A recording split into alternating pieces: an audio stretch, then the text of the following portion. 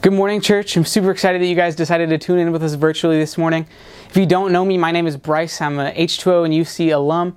I'm now a part of our city campus here in Cincinnati.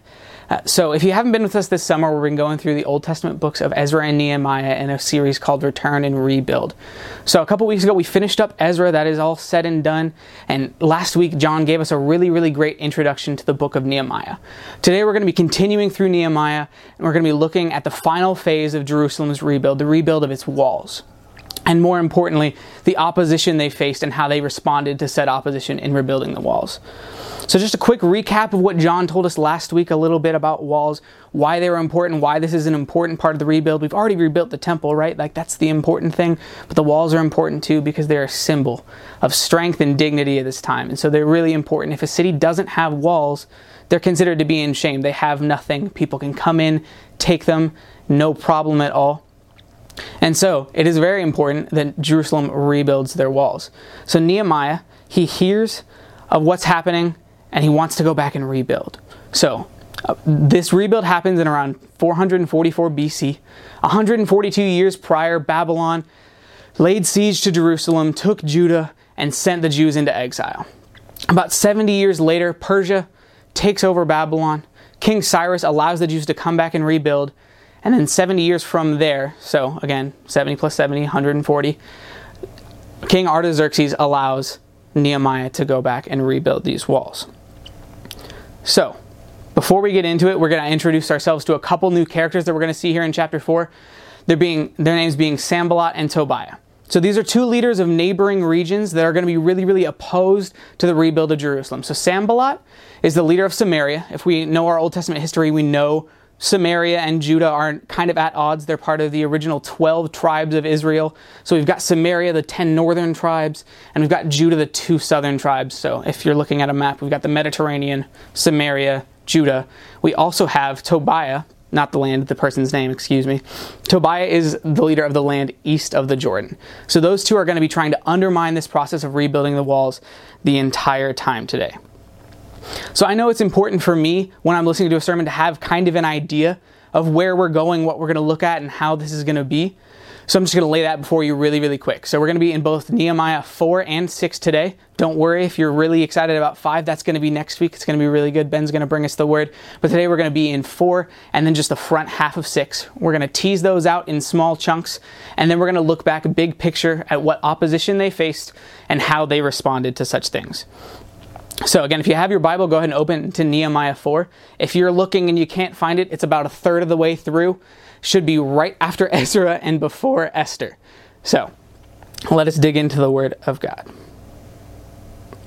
Now when Sanballat heard that they were building the wall, he was angry and greatly enraged. And he jeered at the Jews. And he said, in the presence of the builders and the armies of Samaria, "What are these feeble Jews doing? Will they restore it for themselves? Will they sacrifice? Will they finish up in a day? Will they revive the stones out of the heaps of rubbish, the burned ones at that?" Tobiah the Ammonite was beside him and said, "Yes, what are they building? If a fox goes up on it, it will break down their stone wall. Hear, O God, for we are despised. Turn back their taunt on their own heads and give them up to be plundered in a land where they are captives. Do not cover their guilt, and let not their sin be blotted out from their sight, for they have provoked you to anger in the presence of the builders." All right, so what do we see here? First, we've got a little bit of mockery going on from our two friends that we just got introduced to, and then we see Nehemiah's response. So, first point of opposition, mockery. We've got some sort of verbal abuse going on here. They said, "What are these feeble Jews doing? Will they restore it for themselves? Will they sacrifice? Will they finish up in a day? Will they revive the stones out of the heaps of rubbish, and the burned ones at that?" Now, to be fair to Sanballat, this is a little bit of a tall task the Jews are undertaking. So the wall itself would have been about 4.5 miles in circumference all the way around. And the walls in places would have been 3 to 5 meters thick and up to 10 meters tall, which is about 40 feet. So we've got a lot of wall to rebuild, and we've got a lot of rubble to clear out. So when Babylon came and laid siege, they lit the city on fire. Everything had to crumble. It is all laid in ruins. This 4.5 mile square block that was once 3.5 meters of stone, 10 meters high, laying there. Big task, right? So to be fair, Sanballat has a little bit of leverage here, makes a good point. On top of that, Jerusalem is not flat at all. If you're unfamiliar with the topography of Jerusalem, it's built on Mount Moriah. So that's where the temple block is. We've got this mountain. And then off to the east, we've got a really, really steep cliff face. To the west, we've got a river valley that's also pretty steep. And down the southern face, we've got these little cliffs that kind of all stack down through the old city of David, down to the lower pools. So that is this big mountain that they're dealing with, building, again, these massive walls. So it's a pretty big task. But what Sanballat doesn't seem to understand is who's going to be doing the work. He asks, what are these feeble Jews doing? Will they restore it for themselves? The answer, quite frankly, is no. They won't be restoring it for themselves. Because what are they doing? They're doing the will of God in the task that He's laid out for them. Will they restore it? No. God will. The Jews are just the tools that God is going to use. So it doesn't really matter how feeble the Jews look. They're not the important part. It matters how strong their God is. And to be honest, they probably did look feeble. I don't know. Maybe that was a very astute observation of Sanballat. But the point is, it doesn't matter at all. Just as Moses did not part the Red Sea, nor did David's supreme accuracy bring down Goliath, nor did the trumpets cause the walls of Jericho to fall, it was never the people or the vessel that did the work, but it was God through His people that His will was accomplished. All right, and then verse 4 and 5, we see Nehemiah's response. And so this is a prayer. The scripture itself doesn't break it up very much, but we see very, very clearly we've got the mockery, and then immediately in verse 4, we start this prayer of Nehemiah. He prays, "Hear, O our God, for we are despised. Turn back their taunt on their own heads and give them up to be plundered in a land where they are captives. Do not cover their guilt, and let not their sin be blotted out from your sight." Nehemiah is angry. He wants God's justice. And so we know that God is both perfectly just and merciful, and he's imploring God to, in this moment, be just and relatively immediately. Because he's angry. Why is he angry? That's the important thing that we got to look at here. He's not angry because they teased the Jews. He finishes verse 5 in saying, "For they have provoked you in the presence of the builders." They have provoked you, God. They have come after you. That's a reason to have anger. So, we look at this issue of righteous anger. Nehemiah understands who's going to be rebuilding the wall. Sanballat may be ignorant of who will be rebuilding the wall, but Nehemiah is not. He knows that it will be God who does the work, and therefore the indictment that's brought against the Jews in this moment is really an indictment brought against God. Nehemiah understands that to laugh in the face of a task that has been given by the Almighty God is to laugh at God himself, and that is a reason to be angry. Moving on, we're going to pick up in verse 7 through 14. "So we built the wall, and the wall was joined together to half its height, for the people had a mind to work. But when Sanballat and Tobiah and the Arabs and the Ammonites and the Adishites heard that they were repairing the walls of Jerusalem and was going forward and that the breaches were beginning to close, they were very angry. They all plotted together to come and fight against Jerusalem and to cause confusion in it. And we prayed to our God and set a guard of protection against them day and night. And Judah, it was said, the strength of those who bear the burdens is failing. There is too much rubble. By ourselves we will not be able to rebuild the wall. And our enemies said, they will not know or see till we come among them and kill them and stop this work. At the time the Jews who lived near them came from all directions and said to us 10 times, you must return to us. So in the lowest places in the spaces of the wall, in open places, I stationed the people by their clans, with their swords, with their spears and their bows. And I looked and arose and said to the nobles and the officials and the rest of the people, do not be afraid of them. Remember the Lord who is great and awesome, and fight for your brothers, your sons, your daughters, your wives, and your homes. All right, so what do we see here? We've got half of the wall done. That's awesome. Praise God. We've got half of the wall done. It's built to about half its height. We're closing the gaps. We're getting somewhere, right? But the workers are tired. The labor has not been light. We talked about the task that this was going to be. It in fact turned out to be what we thought it was. It was hard, but they're doing it by the strength of God. But at the same time, their enemies are being angered by the fact that they're finding success. Their mockery didn't stop them. They weren't turned away by the words of their enemies. And so at this point, their enemies levy the militaries of Samaria and the northern territories that are above Judah, and they plan to attack them. They say, they're not going to know until we get right there, and then we're going to kill them and stop this. And so how does Nehemiah respond? He prays. The first response we should have to every point of opposition is prayer. Next, they prepared for battle. The enemy is coming to kill and destroy, but they must protect the task at hand. For they understand that it is the will of God for them to proceed and finish this wall and bring Jerusalem to its full rebuild. And so this is not an easy task. Samaria wasn't a small place. Again, if we're talking about tribes of Judah, 10 verses 2 here. So, old Israel, 10 verses 2. A little bit of a bad odds, but we're going to be all right. Judah's a pretty big tribe. But Nehemiah encourages them with these words. Do not be afraid of them. Remember the Lord who is great and awesome. And fight for your brothers, your sons, your daughters, your wives, and your homes. Remember the Lord who is great and awesome. Nehemiah is reminding them, hey, this isn't some whim or wild idea that we had. We've been given a task by God for God, and it will be given, and God will give us the strength to complete it. If there's a battle to come, the fight will be the Lord's. Remember the Lord who is great and awesome, and fight for the community He has made us a part of. Your brothers, your sons, your daughters, your wives, and your homes. All right, now we're going to go into verse 15 through 23. It's the end of the chapter. When our enemies heard that it was known to us that God had frustrated their plan, we all returned to the wall, each to his work. From that day on, half my servants worked on construction, and half held the spears, shields, bows, and coats of mail. And the leaders stood behind the whole house of Judah, who were building the wall. Those who carried burdens were loaded in such a way that they labored on the work with one hand and held a weapon in the other.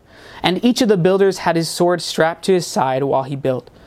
The man who sounded the trumpet was beside me, and I said to the nobles and to the officials and to the rest of the people, the work is great and widely spread, and we are separated on the wall, far from one another. In the place where you hear the sound of the trumpet, rally to us there. Our God will fight for us. So we labored at the work, and half of them held the spears from the break of dawn until the stars came out. And so I said to the people at the time, let every man and his servant pass the night within Jerusalem, that they may be a guard for us by night, and may labor by day. So neither I nor my brothers, nor my servants, nor the men of the guard who followed me, none of us took off our clothes. Each kept his weapon in his right hand. Alrighty, so what do we see here? We've thwarted the threat, more or less. So God has given them this divine knowledge of this attack that's coming, and they prepare for it. They pray, they respond, and they get prepared for battle. When that happens, all right, so the plan is thwarted. Samaria and the lands east of the Jordan can't do much because they're ready for them. So that plan goes away, but we can't ignore the fact that that was once real. So we have to change what we're doing in the building of the wall. So we must return to the work in a different fashion. The circumstances have changed. The workers are carrying their swords in hand. If you're carrying stones up or moving rubble away, guess what? You're doing it with one hand. You've got a sword in the other. If you're laboring, you've got one strapped to your side. If you're in guard by day, then you're building another time. We're rotating people, slowing the work down for the sake of protecting the task at hand. All right, so we've got chapter 4 in the books. We've now unpacked the 3 big sections of opposition that we see in chapter 4. So if you guys would flip over to chapter 6 with me, we're going to start in there. We're going to do the same thing. So Nehemiah chapter 6 verses 1 through 4. Now when Sanballat and Tobiah and Geshem the Arab and the rest of our enemies heard that I had built the wall and that there was no breach left in it, although up to that time I had not set the doors and the gates, Sanballat and Geshem sent to me saying, come and let us meet together at Hakkephirim in the plain of Ono. But they intended to do me harm. And I sent messengers to them saying, I am doing a great work and I cannot come down. Why should I stop while I leave it and come down to you? And they sent to me 4 times in this way, and I answered them in the same way. So we've got some new tricks from Sanballat, and he's got a new friend with him, Geshem. So Geshem was actually the leader of the area that would have been south of Judah. So they're surrounded on all sides at this point. We've got people in every geographic location that's kind of opposed to this rebuild. But they're doing great still. We've got the walls up. We just need to finish the doors. But this is not going to stop the enemy No matter how close we're getting, it's not going to stop the enemy from coming and trying to undermine it. So what do? They try to lure Nehemiah away. They try to get him out of the city to stop the progress that he's orchestrating, and they're going to make an attempt on his life. Now, all things considered, the request they sent wasn't particularly heavy or angry, but Nehemiah knew what it was. For all intents and purposes, could have mistook it as just a diplomatic meeting. Just, hey, come meet with us. Let's talk about commerce in our region now that we're all back up and running. Let's get this thing going. Let's unite. Nehemiah knew better. He knew that this was a plan to stop the work and to undermine what they were doing. So, despite the persistence of his enemies, Nehemiah sees that it is more important to be committed to the task at hand than to move on before we're finished. I'm doing a great work. I cannot come down. Nehemiah understands that accomplishing the will of God is the thing. It's not just a thing, it is the thing, and that nothing else really matters. He is viewing his responsibilities in the right lens, which is God first. Picking back up in verse 5, reading through 9, in the same way Sanballat for the 5th time sent his servant with me in an open letter in his hand.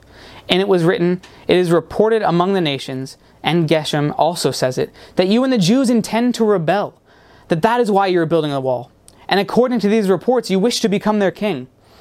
And you have also set up prophets to proclaim concerning you in Jerusalem, there's a king in Judah. And now the king will hear of these reports. So now come to us and let us take counsel together. And I sent to them saying, no such thing as you have said are being done. You have invented them out of your own mind. For they wanted to frighten us, thinking their hands will drop from the work, and it will not be done. But now, O God, strengthen my hands. So things are heating up. If we didn't quite catch what was happening there, we're going to unpack it, but things are getting a little bit more intense. We need to take a second to understand what a couple key phrases in that last passage to understand the indictment and the severity of the accusations that are being brought against them.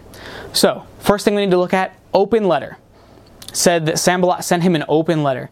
At this time, most letters that were sent between leaders or important people were sealed. It meant that if someone had gotten in there, the other leader would know that the message was compromised. It was an intention to have some sort of, sacred way of communicating that they could communicate with a certain amount of anonymity to other leaders. An open letter, however, would have been available for any messenger, anybody who picked it up on the way to read.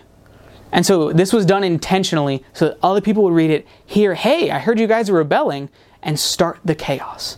Word spreads like wildfire. Hey, I heard you guys are rebelling and that you want to become king. What truth is there to that? Let's talk about it. Let's come out and meet. Once again, Sanballat in an attempt to take Nehemiah's life. So, now we must understand the accusation in the letter. So this time, all of the regions we've just mentioned are under control of Persia. Persia is the world power at this point. Formerly Babylon. Persia came, conquered them, took the vast majority of their territory. And so anything that you would do to become a king again would be direct treason against the king of Persia, Artaxerxes, who actually gave Nehemiah leave from his court to come back and do this. So a pretty big stab in the back that Sanballat is accusing Nehemiah of here. And this would have probably been met with military retribution had this been legitimate, which would have undermined all of the work that we've done in the past 70 years of rebuilding this wall, rebuilding the temple block, restoring the city of Jerusalem would have been undermined by the fact that they were trying to usurp Persia. Not a good thing. So, once again, Sanballat is trying to sow these seeds of destruction and undermine the task that is going to be at hand. So this combination of things would have released absolute chaos in the minds of builders. Can you imagine if you had been working on a task for a long time, you're in the middle of this project of rebuilding Jerusalem, you're finally getting to the final stages and it's going really, really well, and all of a sudden there's a rumor that maybe the guy who you thought was leading you into this righteous thing that the Lord had planned for you guys, that you thought was the will of God, is actually trying to do a bunch of hinky stuff to rebel and free Jerusalem and maybe cause even more destruction and really just seek his own power. That causes chaos. You imagine thinking, hey, did you know we were building to rebel? No, did you? No, did you? Did you? Did we have any idea that this was going on? This is news to us. That's going to spread like wildfire throughout Jerusalem. So the enemy is coming for them hard at this point, trying to conspire against them to bring this project to a halt, even this close to completion. And so what does Nehemiah do? He calls it out on no uncertain terms. No such things that you say have been done, for you are inventing them out of your own mind. Up until now, Nehemiah has been pretty cordial with his enemies. He hasn't done anything that's particularly aggressive. He said, hey, no, I can't do it. Sorry about that. This is, you are lying to me. You are trying to undermine this process.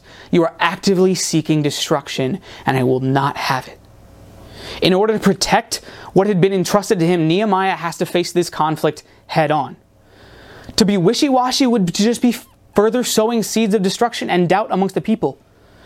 Nehemiah recognizes the severity of the situation and as a leader is responsible for bringing it to a definitive close.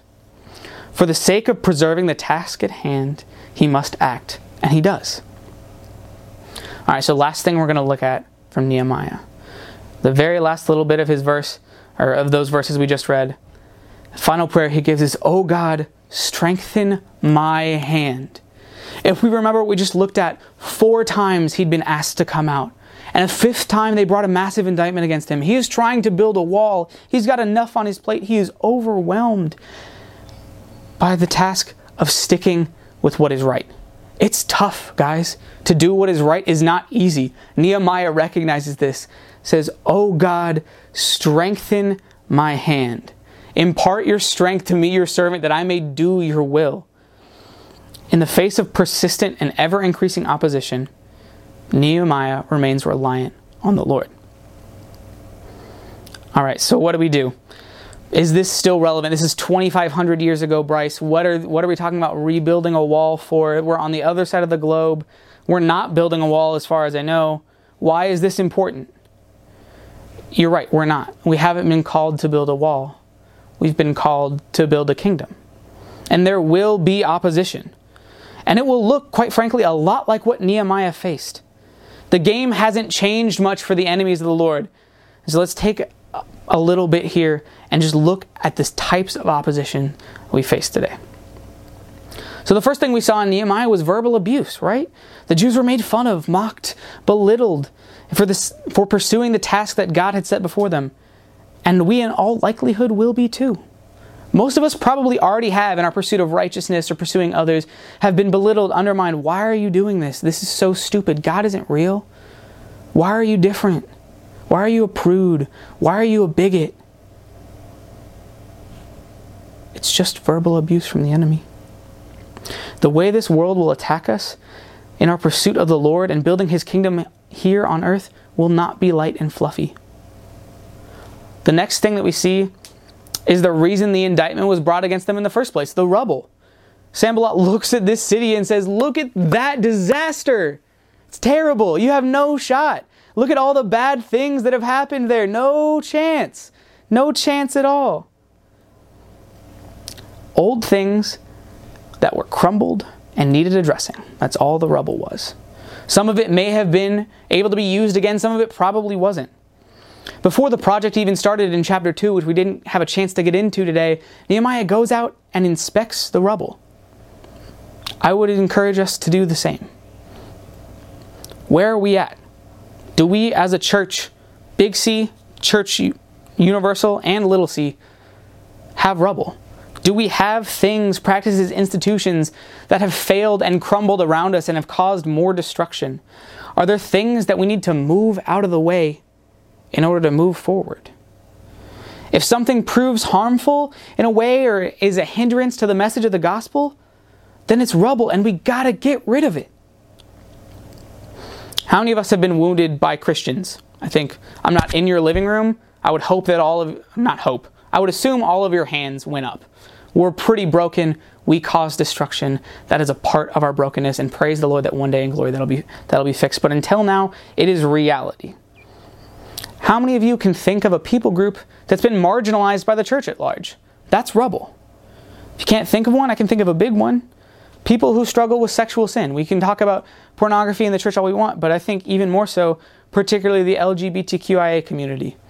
For centuries, the church, in her brokenness and lack of compassion, has alienated a group of people for just a sin struggle, for something that's a little bit different and confusing than what they understand, that they can't comprehend.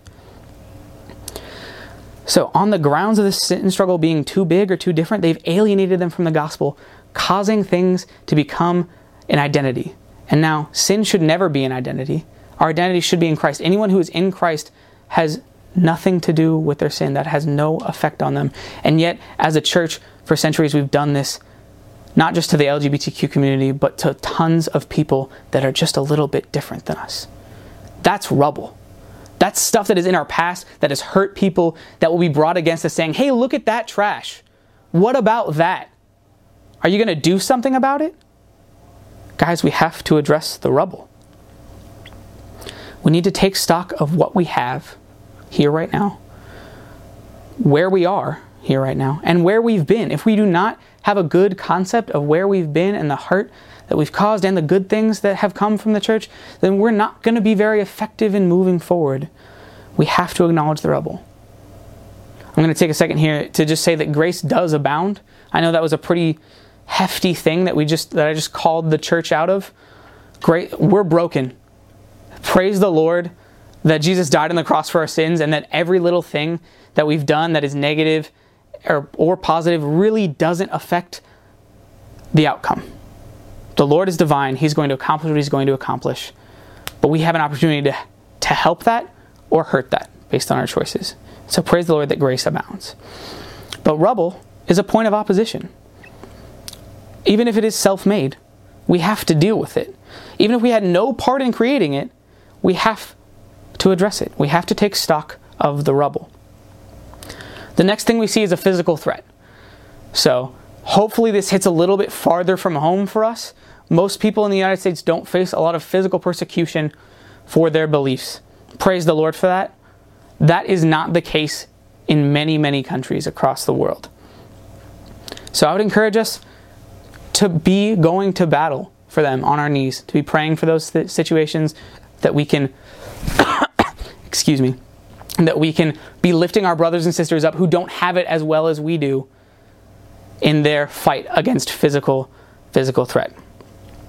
Next thing we see is conspiracy.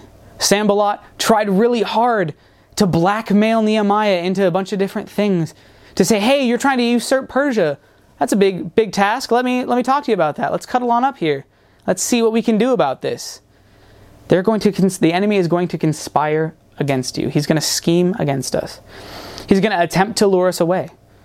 He will do anything to isolate you. He will torment you and try to kill you.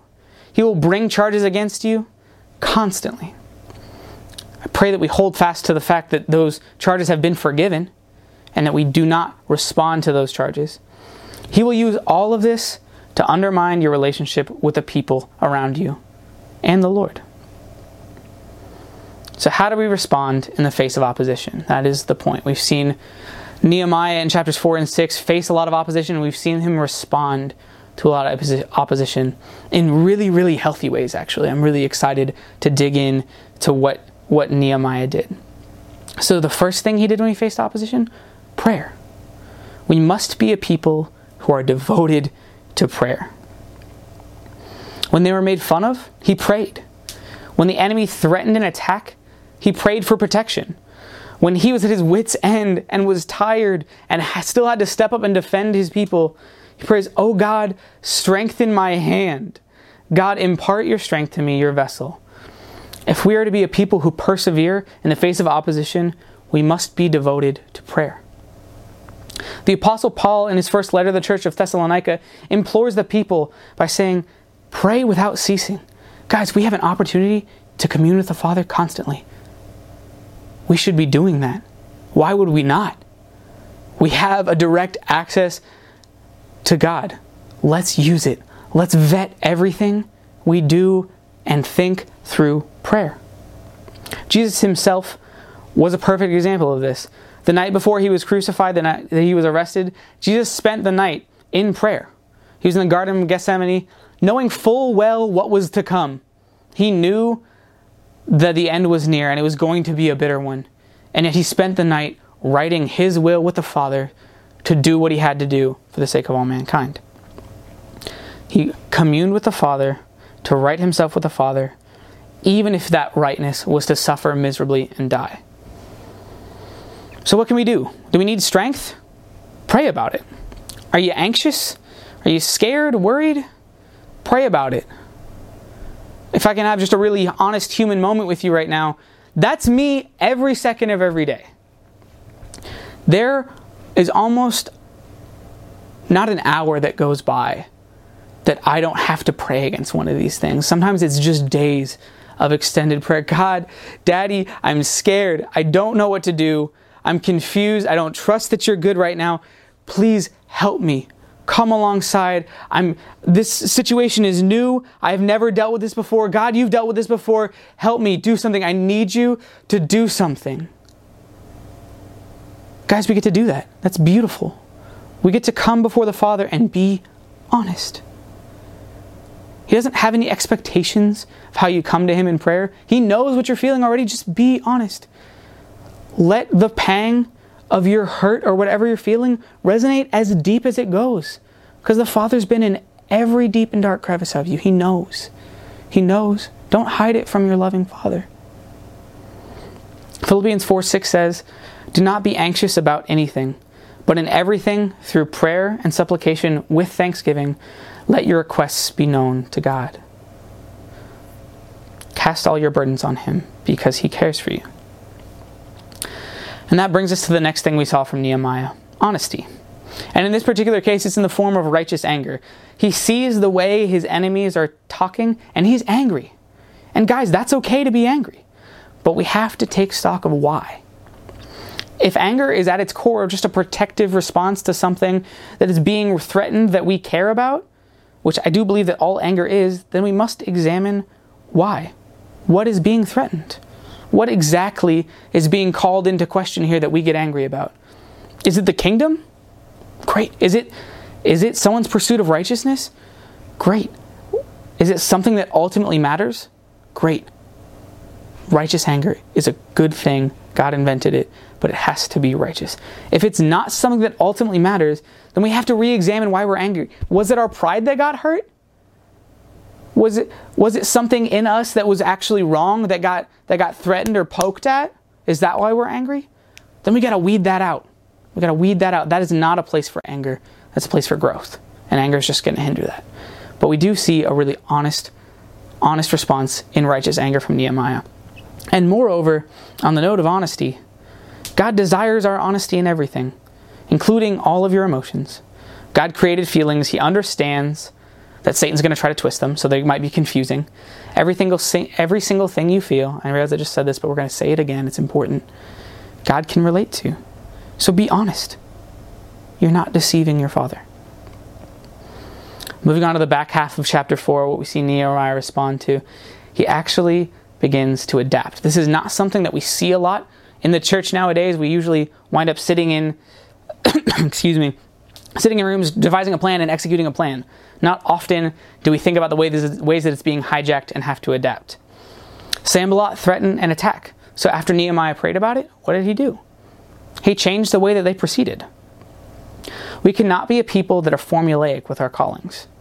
We can plan, we can understand patterns of behavior, we can sit in our meetings and debate the nuances of what will be most effective in accomplishing our task. But circumstances change. We have to be willing to change with them. If God reveals something for you to do, and we do not bother to listen for how He wants us to do it at every junction, then we're kidding ourselves about who we serve. We didn't serve God's will, we did ours. With every good work that has been laid out for us by God, we must proceed with our hands open, allowing God to lead and us simply to follow. And guys, that's freeing. That's not a bad thing. That's a great thing. You're worried about not having control? Guess what? Someone who's perfect does. Let it go. Walk in that freedom. The final thing, and yes, I do mean final, the last thing we're going to touch on here from his response is Nehemiah had an ability to persevere in the face of great opposition because he was devoted to the Lord and devoted to the task at hand. Every single thing that we see from Nehemiah in these two chapters is done in the light of who God is and the task of rebuilding the wall, we must build the kingdom in the same way. If we're not fiercely married to the truth of the gospel, that Jesus died to reconcile us into right relationship with God, and,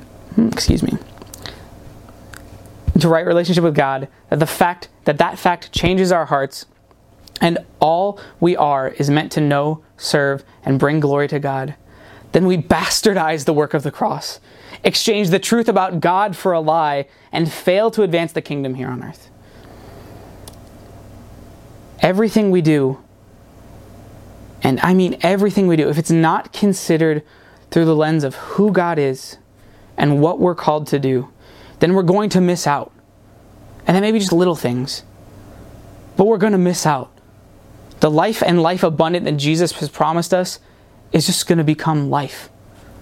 So if you're thinking that maybe life abundant isn't really your situation right now, all right, reevaluate the lens. Who is God? Let's look at it through His perspective, and what has He called us to? That's how we get an accurate picture. So, this is a tall task. We've talked about a lot of things relatively quickly. Sorry about that, I'm a fast talker. It's daunting. We have a huge project in front of us in rebuilding the kingdom, and there will be opposition. And if I'm going to shoot straight, we're going to fail a lot. And that's okay. God knows. We talked about that already. Praise God that His grace abounds. Praise God that nothing we could ever do changes our standing with Him or how He feels about us. That nothing we have ever done has totally won or totally lost someone for Christ. Praise God that we're not that powerful. Praise God that He is. And He will accomplish His will no matter what. Praise God that we are invited to take part in His rebuild. I'm going to close with the one little bit from chapter 6 here. Nehemiah chapter 6 verses 15 and 16. So the wall was finished on the 25th day of the month of Elul, in 52 days. And when all our enemies heard of it, all the nations around us were afraid and fell greatly on their own esteem. For they perceived that this work has been accomplished with the help of our God. Despite all the attempts of the enemy, the task was accomplished. We serve a very, very powerful God, guys. Let's embrace that. Let us rejoice in taking part in rebuilding His kingdom. Let us pray. God, I want to thank You for Your word, that You are good. God, I want to thank You that You are our strength, God, that we face no opposition that You are not aware of, that we face no opposition that You don't want to take care of. God, I thank You that You are a good Father who loves us and cares for us tenderly. God, I thank You that You are right. God, I thank You that we have an opportunity to be with You. God, that we have an opportunity to come and be in community with You. That we have an opportunity to have life and life abundant through You, God. I pray that as we go out this week, we take stock of where we are. God, we take stock of the rubble that is in our past, individually, as a church, as a big church. God, I pray that we seek to move forward and get rid of what needs to get rid of and reuse and revamp what needs to be revamped, God. God, You are perfect and good, and You love us. Thank You so much. In Jesus' name, amen.